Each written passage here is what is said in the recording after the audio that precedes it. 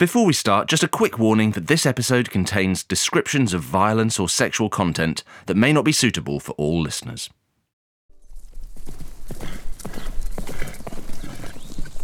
It's a bright spring morning.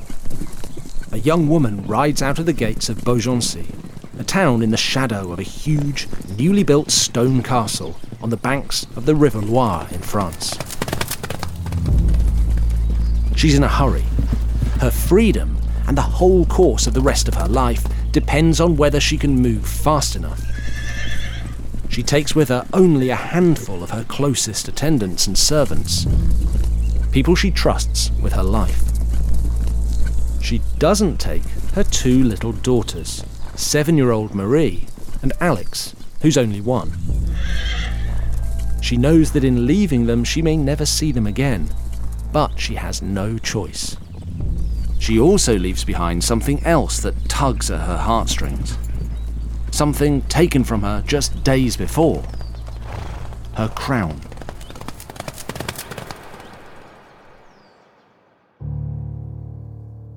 The year is 1152. And for 15 years this young woman has been Queen of France, the wife of King Louis VII, one of Europe's most powerful rulers. But now, all that is over. Her marriage to the king has broken down to the point that even counselling sessions with the Pope, obviously the world's leading relationship guru, have failed to bring them back together. She says her husband, the king, has been a sexless bore and a cold fish, more of a monk than a king. He says that she slept with her own uncle while they'd been away on crusade.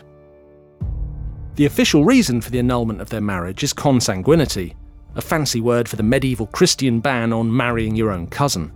It's a convenient excuse for breaking up pretty much any aristocratic or royal union, because then, as now, it's pretty hard to be an aristocrat without marrying your own cousin. But legal specifics don't really matter. What matters is that this woman is now free. Sure, she's lost her crown, but she's taken control of her destiny. Which is why she's in a hurry. Because hanging on to her freedom and control of her own life means hurtling as fast as she possibly can away from her ex-husband in Beaugency and travelling 120 miles south to Poitiers, the capital and power hub of her own lands. Along the way, lying in wait are opportunistic young noblemen hell-bent on becoming her next husband and taking control of her territories for themselves. For Eleanor, this could mean kidnap, forced marriage, and even rape. It's a huge gamble, but if she can make the journey, she'll be able to shape her own future and change the course of history.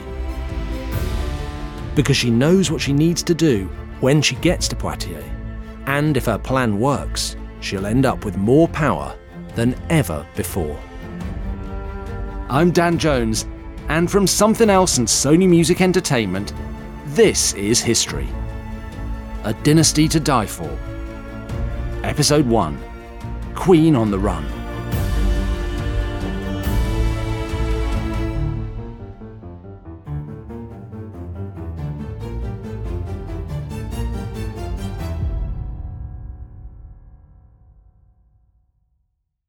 Another day is here, and you're ready for it. What to wear? Check.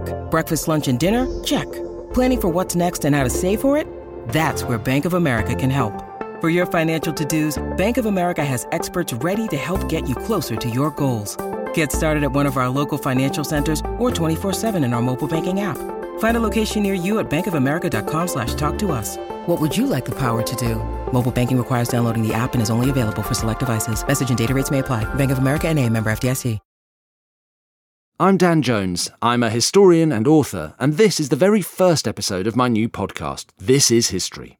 We're starting with some of the wildest stories I've ever come across from the Middle Ages and beyond. In this first season, we're going to meet my favourite family in the whole of history, a family that spent generations at war with itself, and whose beefs and battles shaped much of Europe and rippled out all the way to the Middle East. We're going to be diving into the treacherous world of the Plantagenets. and asking how this family of schemers, backstabbers, murderers, villains and renegades, so dangerous people thought they must be descended from the devil, ruled as kings and queens for more than 300 years. We'll meet crusader kings and troublesome archbishops. We'll see children go to war with their parents and wives take down their husbands. We'll travel in space as well as time, from the borders of England and Scotland to the foothills of the Pyrenees, and from the windswept coasts of Ireland to the sun-baked plains of Palestine and Syria.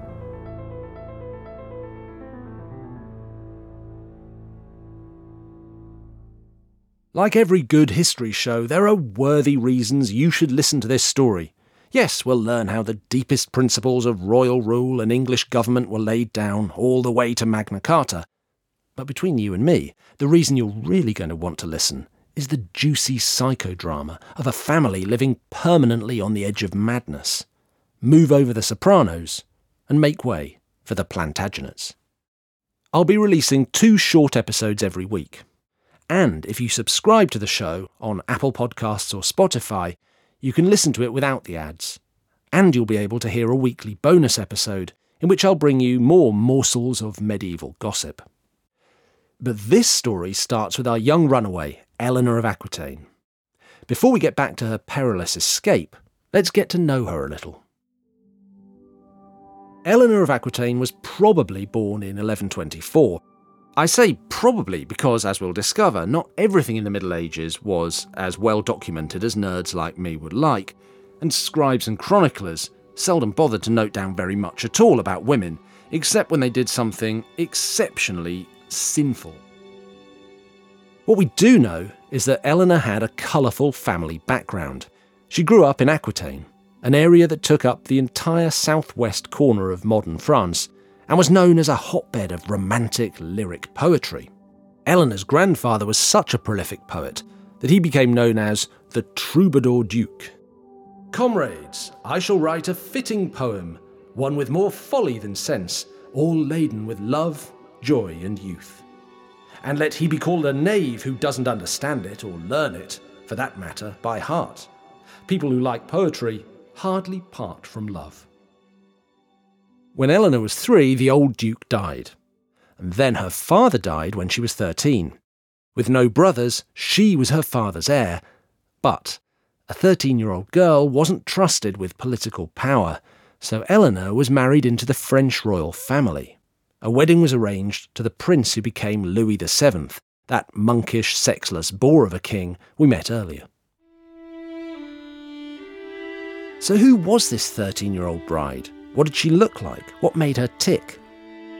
At the time, writers and poets said she was beautiful and charismatic, but they didn't elaborate much, and it's hard to read between the lines of conventional praise. There are no lifelike portraits to turn to. Her tomb effigy, carved a few years after she died, shows an oval face with high cheekbones, arched eyebrows, a thin, angular nose and a small mouth. A version of this is how we have to imagine Eleanor at 13. What we don't have to imagine is how things turned out between her and Louis.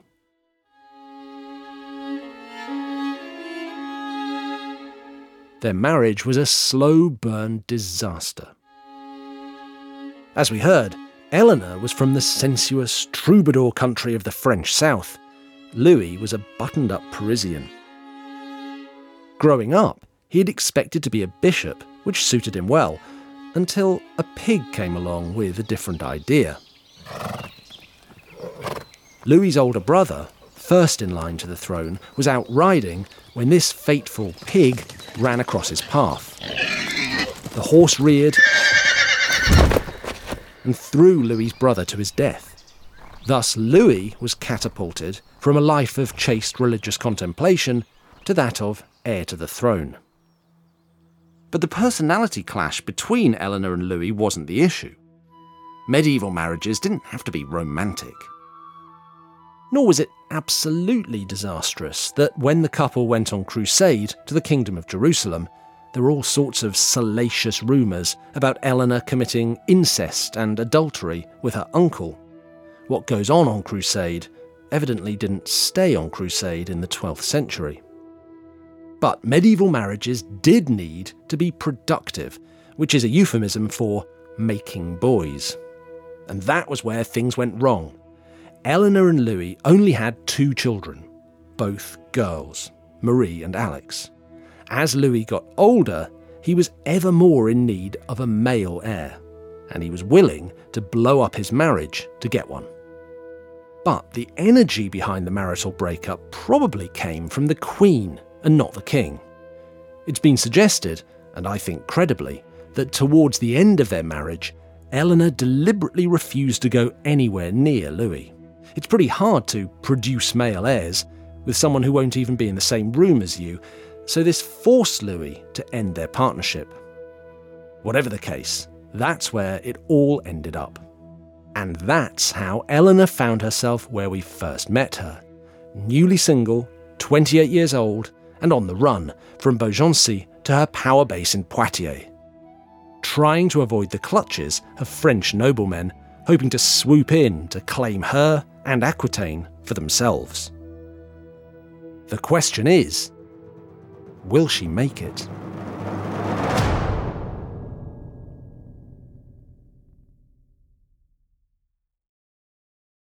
When Henry III chose his royal advisors, he ended up with some very untrustworthy power grabbers, which led to poor management decisions, rebellions, and at least one person in prison.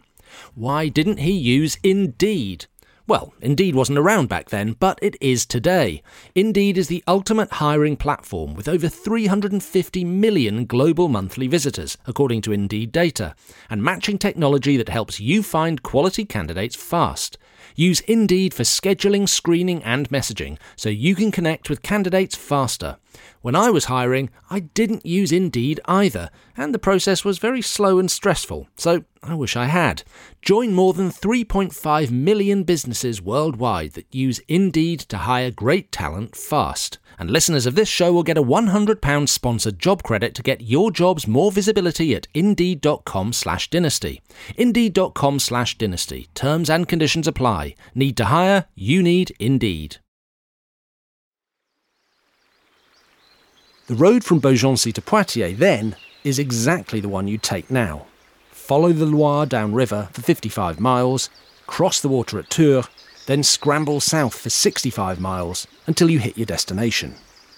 It's one of the prettiest parts of France, the broad river flowing through lush green countryside, dotted with vineyards, fine castles looming here and there. Thanks to that patchy medieval record-keeping I was moaning about earlier, we don't have much detail about this journey from Eleanor's side. I wish she'd kept a diary, or that Instagram stories had existed back then. But what we do know from a chronicler based in Tours is that very early into her journey, maybe even on the first or second day, the first attempt is made to capture her. The chronicler writes that the Queen was travelling through Blois when Theobald, the 22-year-old Count of Blois, wished to marry her by force. What that probably means is that Theobald was stalking Eleanor with a group of knights, and by knights, I don't mean Heath Ledger in A Knight's Tale. This is the 12th century, and knights aren't glamorous. They're heavily armed, highly trained killers on horseback, used to using violence to get their way. To evade Theobald and his goons, Eleanor has to travel under the cover of darkness. A dangerous way to go anywhere at a time when there's no light but the moon and stars, and anyone or anything could be lurking at the roadside. It's almost too stressful to imagine this small group creeping through the night, wincing with every crunch of their horses' hooves, every twig snapping in the undergrowth.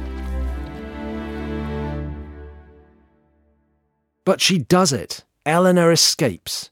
And once she's out of Theobald's territories, she's making good progress. At least, she is until she's just a day's ride from her own capital of Poitiers. Then, Eleanor is tipped off that a 16-year-old called Geoffrey of Anjou is preparing to ambush her at Port de Pile, a bridge over the River Vienne. Who tells her? According to the same chronicler, she's warned by angels that Geoffrey's coming for her. Could that mean a spy, a gut instinct, a dream? Frustratingly, the chronicler doesn't feel like elaborating. In any case, Eleanor changes course and takes a detour around the bridge, leaving Geoffrey empty-handed. Once again, Eleanor has slipped through the net. And when she arrives in Poitiers, safe territory full of loyal Aquitanians who will protect her from power-hungry young men like Theobald and Geoffrey, she's free to make her own plans. She knows ruling Aquitaine in her own right will be a little easier at the age of 28 than at 13, but she also knows that, thanks to the less than enlightened gender politics of the time, she'll have to marry again. Fortunately, whom she marries is now very much up to her. And she already has a candidate in mind. In fact, he's the elder brother of Geoffrey, the excitable 16-year-old she'd dodged at the bridge. His name is Henry Fitz-Empress, better known to history as Henry Plantagenet. At this time, he's the coming man in French politics. He's only 19 himself, but he's a grey-eyed, red-headed ball of energy, always halfway between cracking a joke and cracking someone's skull. And he's starting to put together a patchwork of lands and territories that will give him even more status and power than the king himself. Eleanor spotted him some years before at the French royal court. She may even have hinted to him then that one day their paths would cross again. Now that time has come. But inconveniently, it seems that Henry is more than 200 miles away, in Normandy, plotting a full-blown conquest of England. Eleanor needs to stop him before he sets off. So she writes him an urgent letter with a proposal of marriage and sends it off by messengers on horseback. As they gallop off into the distance, her heart is probably in her throat. But within days, on the 6th of April, the message reaches Henry, and it's a letter that will change everything. Next time, we'll get to know Henry and find out why Eleanor has decided this fiery teenager will be the perfect husband. And over the course of the series, we'll follow the dramatic consequences of that decision as the pair of newlyweds ruthlessly carve out an empire, changing Europe forever. But no medieval tale ends with happily ever after. We'll fall with Eleanor and Henry into a spiral of hatred, murder, and treachery as the hunger for power tears the family apart. It's going to be a bumpy ride, but there's only one way to find out who ends up on top. Stay with me. This is history.